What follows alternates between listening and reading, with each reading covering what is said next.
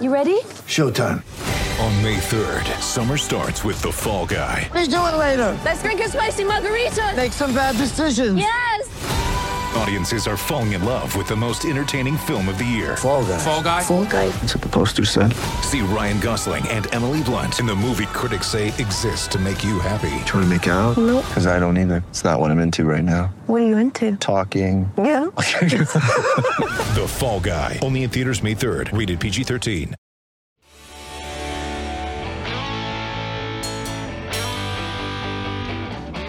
Hello, everybody, and welcome back to the second edition of 2022's Talking Turkey. Brian and I are sitting here looking at each other and the camera. Brian Manning, my regular co-host. We're missing Jay tonight because Jay's on the road and not able to join us, which is kind of disappointing, but that happens when you do what he does for a living. Brian, what's going on for you? How's it going? I'm good, John. I'm excited that we have football to actually talk about with spring practice beginning last week. We've all heard lots of things about some of the new talent, new coaches, old players changing positions, making an impact. A lot of exciting things to talk about this week. I'm reviewing the receivers, and the receiver articles due probably tomorrow evening, maybe Thursday. I'm not sure exactly when I'm going to get it finished because it's a pretty big article. What we've got is in a receiver review. We kind of like to go over it tonight too. But before we launch into that, and we will talk straight football. I mean, people are asking me, "Oh, John, what do you think of this?" Or "John, what do you think of that about the league?" Or "Where do you think Virginia Tech's going to be next year or the year after?" Or what's going to happen to the ACC? Especially if they've read the series, the Twilight series, or the series I did this past summer, having to do with the conferences, folks. I'm not trying to be dismissive, and Brian and I are going to really talk about this later on when we have more information. But this is really critical for everybody to understand. We don't know anything, and I think very few people do. Brian, do you think anybody knows anything out in your circle of friends or your circle of contacts? No, I don't. I think probably even Whit Babcock's purely speculating at this point. Yeah, and so us yammering on and wasting time about something that could happen or might not happen or all this other stuff, yeah, it could be fun. But I'd like to right now just concentrate for everybody out here in Gobbler Country fandom to let's just concentrate on the football season ahead of us, the exciting things that are happening with the team, and the hopeful things that are happening that we're going to launch into in a second here. One of which is, and it's really important, is there's some changes going on in the roster, like really fast. So let's go over that real quick. One of which we got gold last week. We announced that, and Brian announced that Cole Beck was going to make an appearance on the roster again. And all of us were speculating that running back didn't seem like the smart place to put Cole Beck. Guess what? Brian, what happened? He is going to be splitting out wide this year. Yep. You're going to put the speed outside, but Cole Beck is going to be a wide receiver, which, if you remember last week's podcast, we were talking directly about that particular issue, but we didn't have any deep speed. And we know for a fact that Cole Beck is seriously fast and has good hands and played really, really good high school football and just never was developed as a college football player. So he never had the chance, especially because he was running track, and I'm sure the track coach was not. He's on the relay team, and they won like all sorts of stuff on the relay team. The good thing about Cole playing wide receiver and returning kicks and splitting out wide, playing the slot and doing a lot of different things is he doesn't need to bulk up. You know, when you play running back, you need to get a little bit extra weight on. You get over around 200 pounds or more because you're going to take more hard shots. And with him playing, like a hybrid position, slot, split wide, return man, he can keep that lighter weight on him that he uses for track, and it benefits. He doesn't lose any kind of speed. So I think that was an important thing. Amazed me that the previous staff couldn't figure these things out. Yeah, it was. That was kind of disappointing. Okay, besides Cole Beck, who's going to show up in my receiver review, we have another guy who's in the receiver review, but on the tight end side, it looks like they finally settled on the fact that Connor Blumrick is still going to be a slash player, but his concentration is going to be more in the tight end group as an H-back. He's going to look like Sam Rogers, or maybe more like what they did with Dalton Keene in the H-back role, where they're going to split him out. They're going to put him in the slot. They're going to stick him in the backfield. He had a nice, interesting, in-depth interview on Hokie Sports the other day, and he seems to be pretty primed and excited. He's learning some new things, and his big observation was he had to learn how to block better, and he wasn't used to that. Well, quarterbacks usually aren't used to that kind of body contact, right? That's true. So we got Connor, and we've talked about him before as quarterback, but now let's deal with another change, Keontae Jenkins.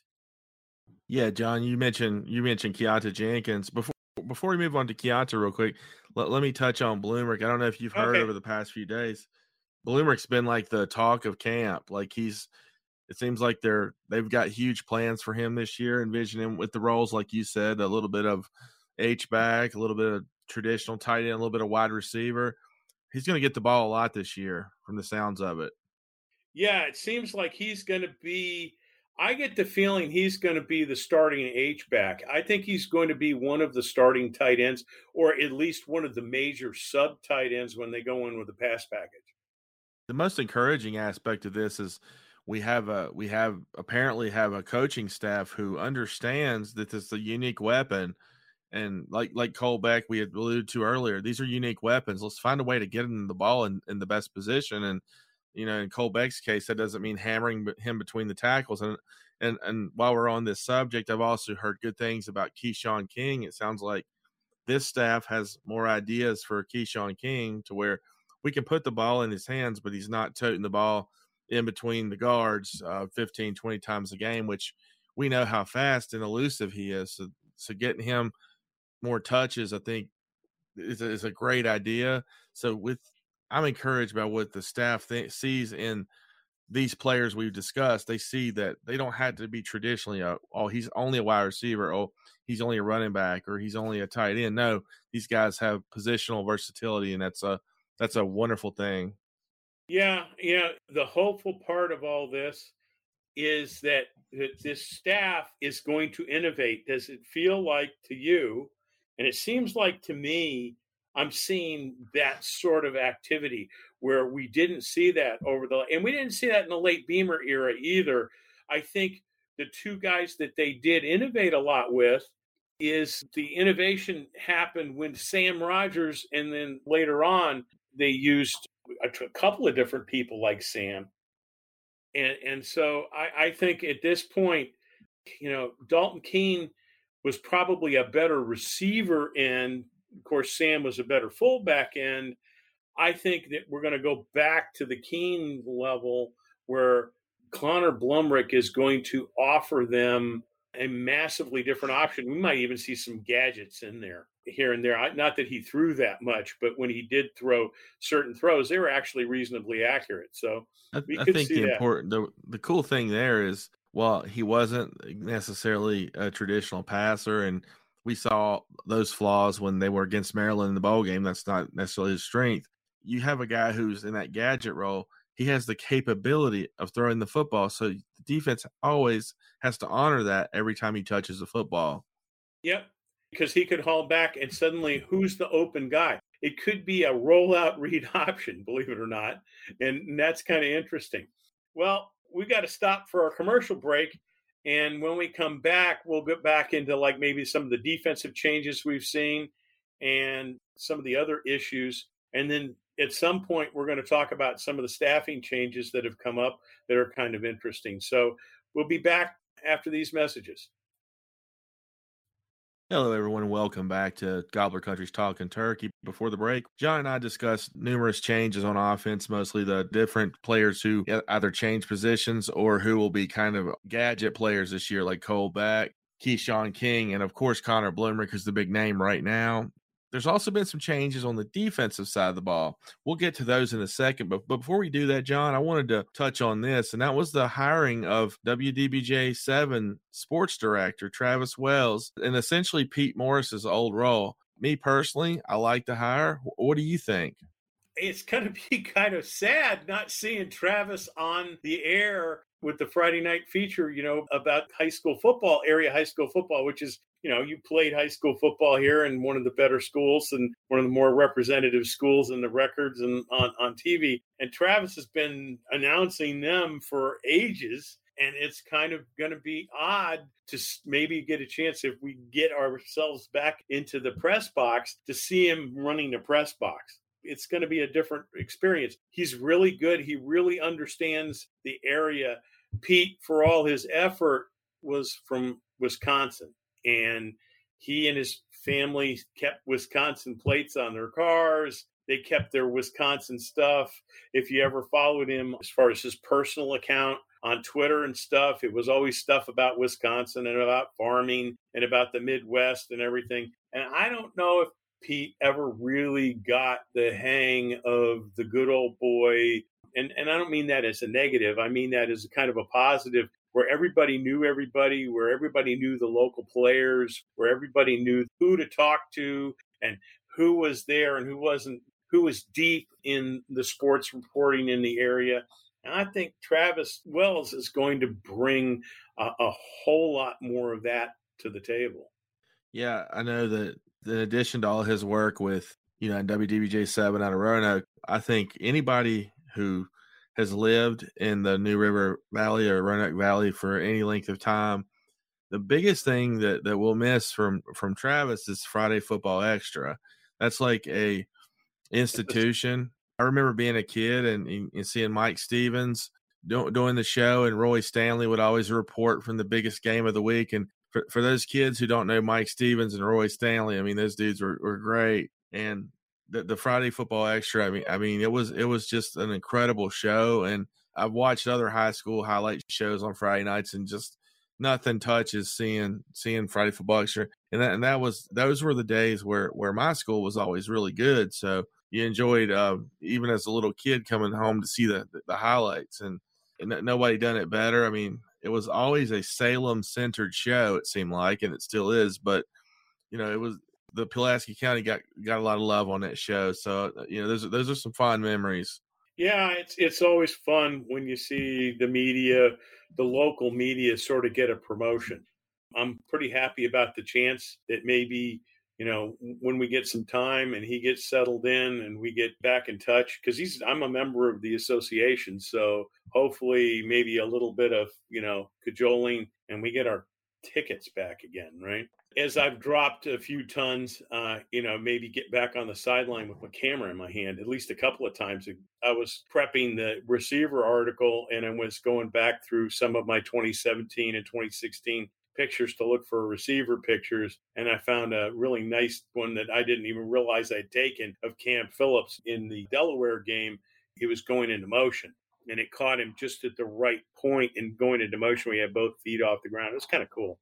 And I kind of miss that. Yeah, you had one photo somewhere in there. I can't remember when. It was within the last 4 years, where it was Cam. I believe it was Cam. It may have been Trey, where they made an awesome catch over there near the pylon. It was a really good picture. I know I used it as my featured photo on more than one occasion. So with some really good pictures there. And we want to thank Pete Morris for what he did. He was good to us. Regardless of what the biggest gripe I think most people have with him, and myself included, were the cheesy tweets from the Virginia Tech official football Twitter account. That I think that's going to be much better. But he was a good guy, and he worked hard, and you wish him well. You wish him and his family well. Yeah, I mean, he went to Northern Iowa, and I was thinking, it's like, yeah, Pete, if you're hearing this out there by some chance, good luck to you, and give the local guys a shot, just like you gave us. We really appreciated it. So with that said, and kind of got the media stuff out of the way, the defense really hasn't been as actively being shoved around doing new stuff. The big change was from offense to defense, and Keontae Jenkins made the switch basically after the spring game. That buzz had started, that he played really good safety in high school, and there was that little buzz going on in the background that said, we don't think he's going to stay as a wideout. We just really don't. He looks like he's going to end up going to the defense, and lo and behold, what happened? Where do you think he's going to line up, though? I mean, at his size, he's pushing more than safety. He's a natural, quote-unquote, whip/Sam linebacker as far as his size and speed. He's looking a whole lot like a Tremaine. It sounds like from how Coach Pride names his positions and everything, it sounds like he's going to be a Sam linebacker.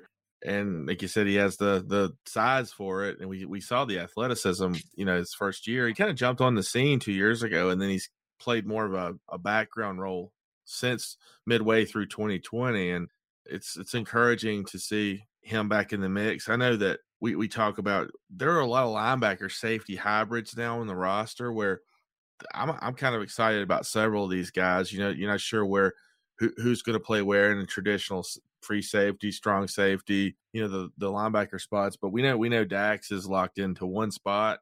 But outside of that, I mean, there's a lot of positions up for grabs, a lot of guys to be excited about. Jaden Keller is a guy who I've been hearing great things about. He's pushing Tisdale from what I heard, and Tisdale's got a few years on him. Tisdale is a player I like, but he's always struggled with keeping weight on throughout the season. We talked about that previously. Yeah, he's always, to play where he's supposed to be playing, he's still like Dax short, but Dax has always been able to keep his weight up to make up for it. Tisdale's always been on the downside of the weight, and he is a little too short to be a Sam linebacker. He's more of a will, but without being appropriately sized. Sometimes he gets kind of hammered.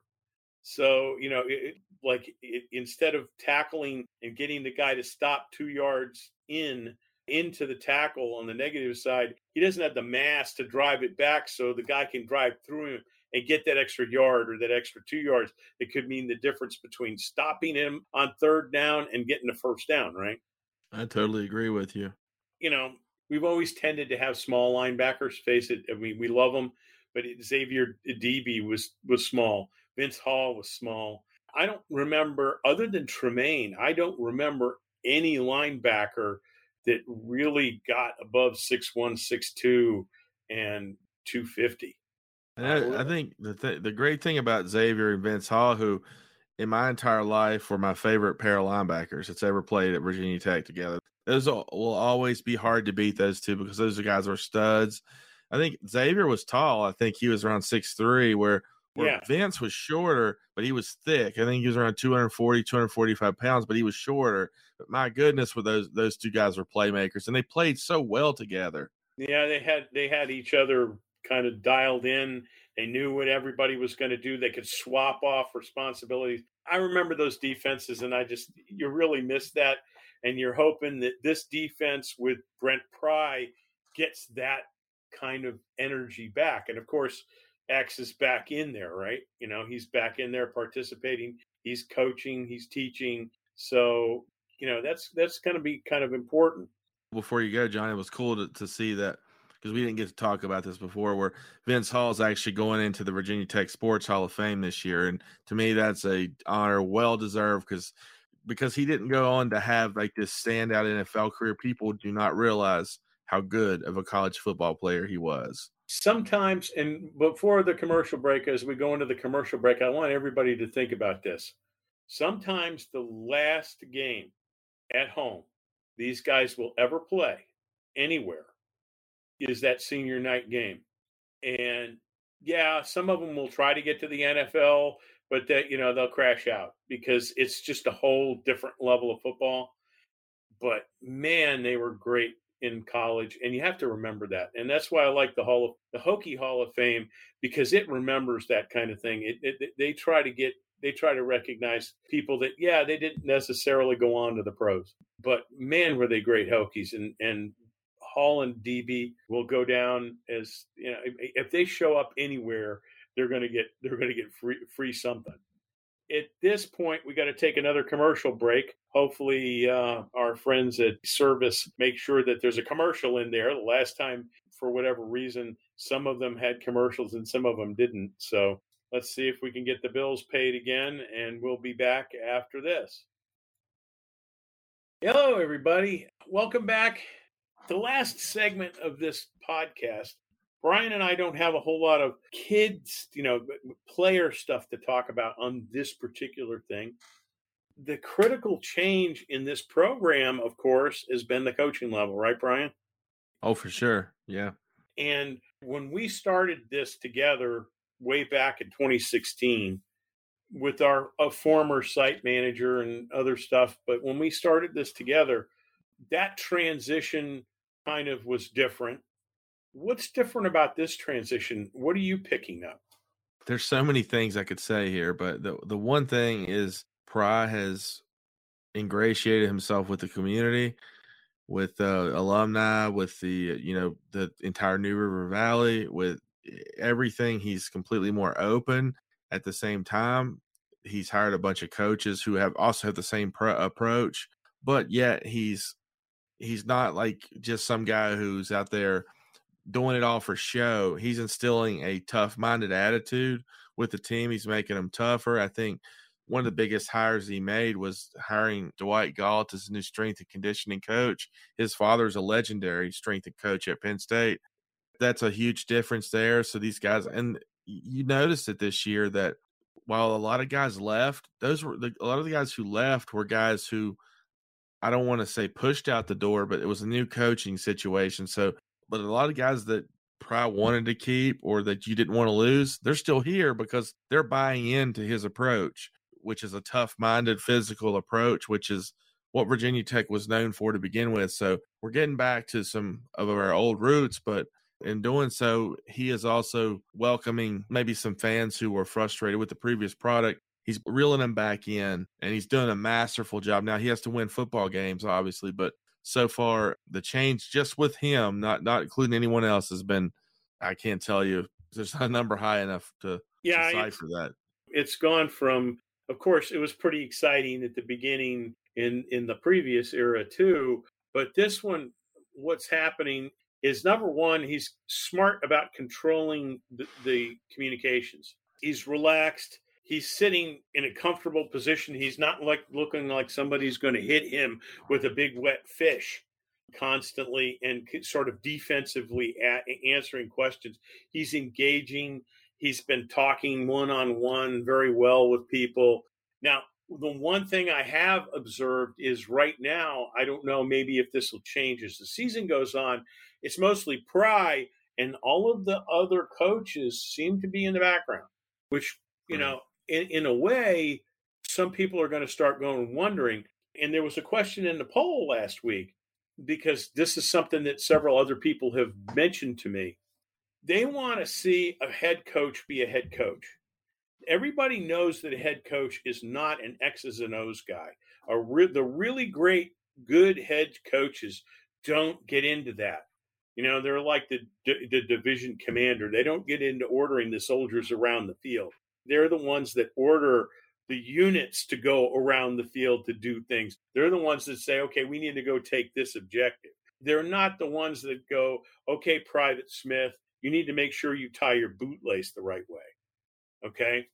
So I'm of the mind that I don't want to see J.C. Price in front of the microphones all the time explaining stuff and anything else. I want to see him with the players out there. I like seeing him, with the kind of hype videos. And he's out there teaching technique. He's out there going in one-on-one with the players and working out how they're doing things. The same thing I'm seeing with some of the isolations, when they mic up the coaches.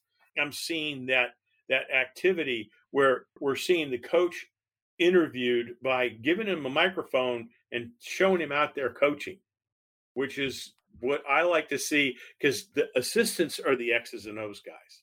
They're the ones that are the guys that are responsible for getting their unit prepared and out on the field to win a football game. And I hadn't seen that in a while. I hadn't really felt that in a long while. There were some units that were prepared, and some other units that you look like, man, you guys are running in circles. What the heck's going on? Now, one thing we haven't seen is special teams, and I guess I'm covering special teams. I haven't seen a lot of the results. Of course, you don't really see the results of special teams until after the first game, and you go, well, that field goal kicker doesn't work, or it was like Joey, where you go, man, he can kick it a country mile now if he could just get it between the uprights, that kind of thing. But we're looking at a different style of coaching, and one of the things that tips the hand is who took over for Pry at Penn State. Manny Diaz. Yeah, none other than.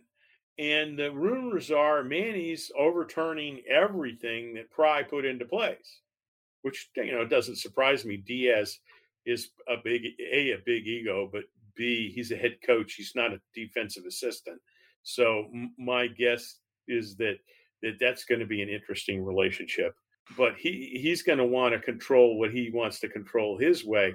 But it's going to be interesting to see the difference this year in Penn State, if anybody's going to track Penn State, just to balance it off about what you saw over the last few years as Pry was coaching Penn State's defense. I think that's going to tip a hand. I don't know how it's going to happen. I don't know if I like the idea of Pry calling the defense. I like to see the head coach doing head coach things. That's just me. And having been on the sideline and seen and heard and felt what's going on, there's a lot of stuff the head coach has got to do on the field that doesn't have anything to do with any specific unit. And some of that is actually managing the coaches themselves and what he wants done, what he wants the coaches to do. So it's going to be a different feel and a different look. And I think they're going to, I don't know about you, what's your opinion? I think they're going to be feeling it out. I think they're still going to be looking at not completely up to with what they want for a while, for a couple of games, for a half a season, for a season. I don't know. Yeah, the early part of this era is going to be a filling out process. And I don't know that what the things that you got to think too, he's inheriting a roster. He may not have exactly what he needs to run, what he wants to run. And as far as calling the defense, I think that's something he wants to hand over to Marv pretty quickly. But like you said, that's something he's going to do early, and maybe he's comfortable this season and handing the reins over. But we haven't heard a lot. I know I haven't. I've heard more about the offense through fall camp than defense, and usually early on in camp, you hear more about the defense is always ahead of the offense. And right now it sounds like it's the other way around. Yeah, I'm getting the same feeling. Now, it's not necessarily a bad thing. It's just, I think that the defense, because the defensive line, and you saw my article on defensive line, the defensive line has a lot of returning players who we have a lot of twos coming back.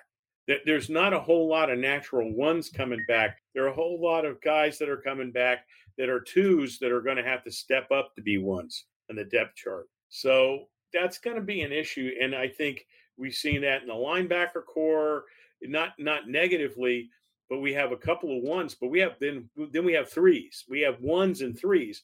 We've got guys that need to step up to two. And saying the defensive backs are mostly ones, but ones and twos, and they didn't have a lot of game time. You know what I mean? Well, John, I think we've had a fun chat tonight. We've covered a lot of bases, but I think it's time to wrap up this edition of Talking Turkey. And it was a good episode. We covered a lot of ground. We want to tell everyone who listens to keep following the site, Facebook, Twitter, and watch out for some of the stuff we put out this week. We're going to keep reeling out the position previews. John will have wide receivers out this week. I'll have linebackers and the secondary out at some point this week. Yeah, and I've got, like I said, I've got the receivers, but I'm also going to hit the special teams, and that's going to be an adventure because special teams, nobody ever says anything about them. The last exciting punter we had was Oscar, and Oscar graduated, and now there's nobody exciting anymore. So let's keep up the energy, and hopefully there's some more developments over next week. And as we always say to end the show, go Hokies. Go Hokies.